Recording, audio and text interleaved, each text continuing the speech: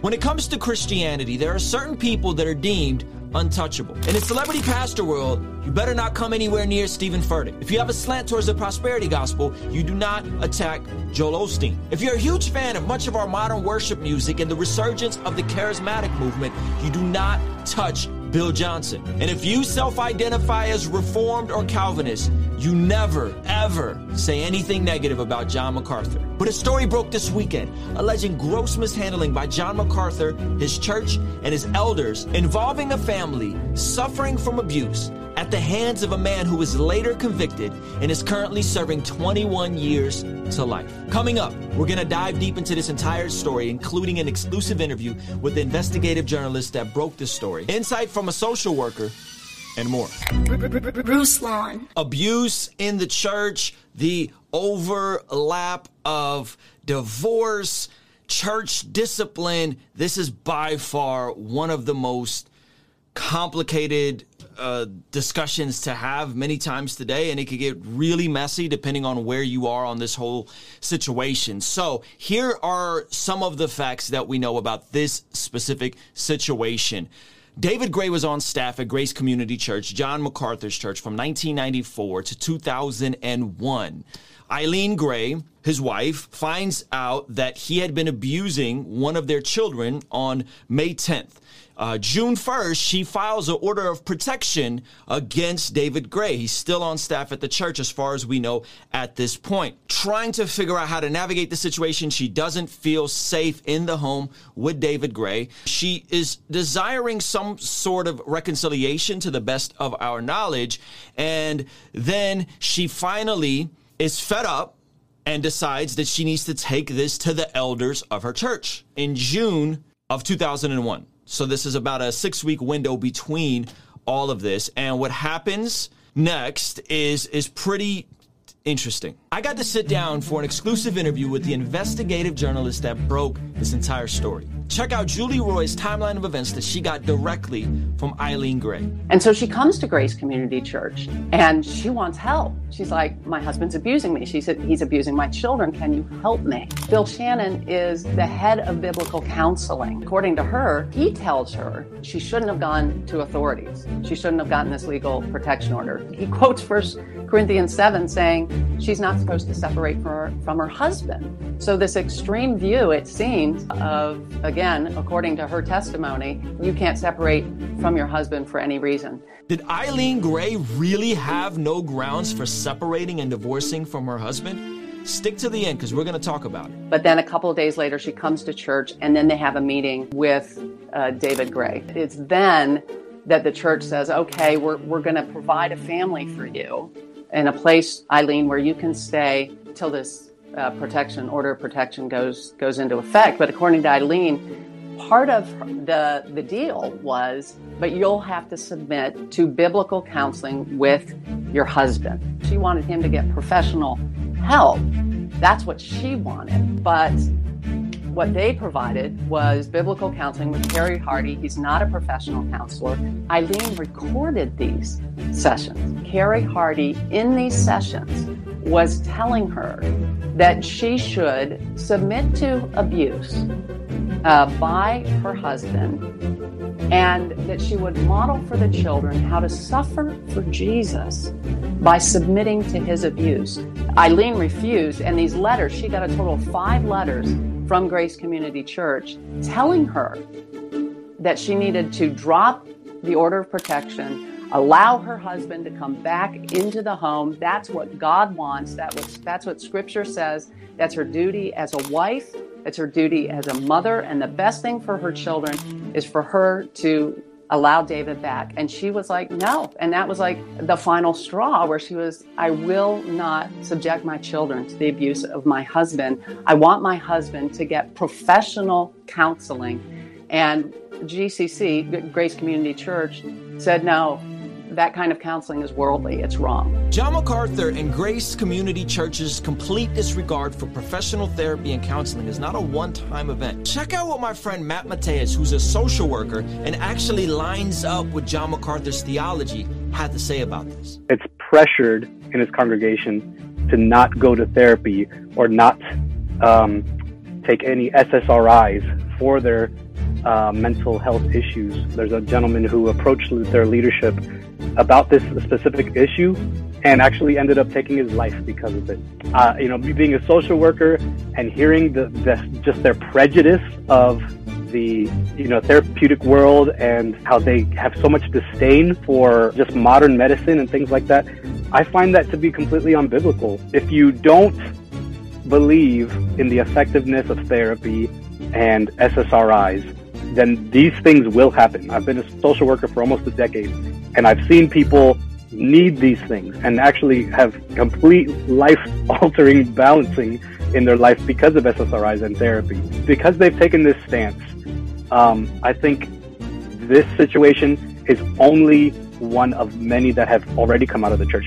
Grace Community Church is a massive church. I believe over 8,000 members. And we don't know how hands-on John MacArthur was with any of this stuff. This is being passed on to their biblical counseling department, and they're trying to deal with it. They're trying to do the best with the information that we have. But what we do know is that in these sessions, these 8 biblical counseling sessions that happened in 2001, at those sessions, David Gray confessed to physically abusing the children. And the person who in the biblical counseling is a mandated reporter and did not report this sort of abuse. Now, a mandated reporter, if you've worked in a nonprofit, if you've worked at a church, when you find out that there's abuse of children, you are absolutely mandated to report those. He did not report those findings in those counseling sessions.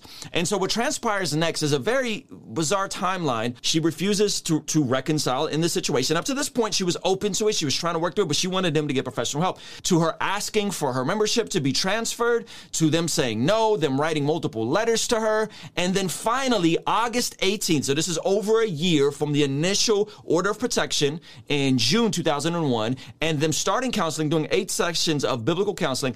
In August 18th, at least one time, and I'm going to show you guys the video, the church, and John MacArthur specifically, goes up and exhibits church discipline. She's in the crowd during this moment. Unwilling to repent. The church bears responsibility before God to be the instrument of discipline. Setting her up as the person that's not willing to repent because she doesn't want to be in the same home as her abusive husband, and the church is the instrument of God to discipline people. Church discipline is about, it's not independent of the Lord. The Lord is the head of the church. He says in Matthew 18, when you do this, when you discipline, there am I in the midst of you. It's always a sad thing to do this, but this is bringing heaven down. This is what the Lord wants. He wants discipline. And one of the forms of discipline that he uses is to be put out of the church, to be publicly shamed, to be put away from the fellowship. In this case, it applies to Eileen Gray. He says her name. This is in the middle of communion, I believe. He says her name, Eileen Gray, discipline. Her husband, David, Eileen had been in the church for many years. Not too long ago, really. Eileen decided to leave her husband, to grant no grace to him at all. No grace to him at all. Sounds like her coming to the church and looking for some sort of reconciliation with some grace. Looking to get biblical counseling and therapy with some grace. To take the children, to go away, to forsake him. Many of our pastors have been involved in this very tragic situation in which she continues to throw accusations against her husband. So now we have to do what the Bible says and put her out, treat her as if she's an unbeliever. For all we know, she may well be. Treat her as if she's an unbeliever. For all we know, she might be. The joy of her salvation will be restored. Pray for David, for the sympathy, the compassion, and the loving kindness of God to be his portion. Let's sing Amazing Grace. And then they go into Amazing Grace. Eileen Gray transfers her membership back to her original home church over 500 miles away. She separates from her husband. She is going through with this. In the process of that, This is now we're going into 2002, 2003. She then finds out that the abuse that David was exhibiting was substantially worse than just physical. She instantly files a police report at this point back in LA. The police arrest David Gray. There's a grueling trial. There's multiple people, multiple victims that have to testify. And David Gray, a few years later, after the public shaming, David is actually convicted of Child 2A and abuse and sentenced to 21 years to life in prison. He just had a parole hearing here in the last couple of days. At the end of this video, I'll tell you how that went. In the middle of this, David Gray seemingly takes up the position of being a minister and a missionary in jail. And we have allegedly letters of him sending people, I guess, to fundraise support with a quote from John MacArthur in these letters. Now, we don't know if they're real or not, but the letter says, "Dear David, your steadfast faithfulness in the midst of such a difficult trial is truly a monument to the grace of God in your life. To hear of your steadfast faithfulness to the truth of Scripture in the face of such prevalent error. For now, however, you are our missionary to Kokora State Prison, and we pray that the Lord will give your tremendous strength, overwhelming grace, and great patience to fulfill your mission." This is the narrative that David Gray has advanced, is that he is a missionary in the jail. He has been falsely accused by, his wife, who clearly can't be believed. The pastor Bonzania had visited David in jail and had talked to other prisoners, and he's a model. He's just a model jail inmate. He's wonderful. He's loving. Other people tell about how great he is. And so he started actually sending out newsletters, from my understanding. I'm working on trying to verify those. Those will be in the follow-up piece, but that's what you have, is a newsletter where he has a quote from John MacArthur. Can we trust that quote? It seems consistent with the way that Grace Community Church has responded. And there'll be more in the upcoming article about even how Grace raised money to get him out for bail, to pay for his defense, to, some of these things. We know right now California is releasing all sorts of criminals from the jails, right? I mean, they're trying to empty out the jails as much as they can.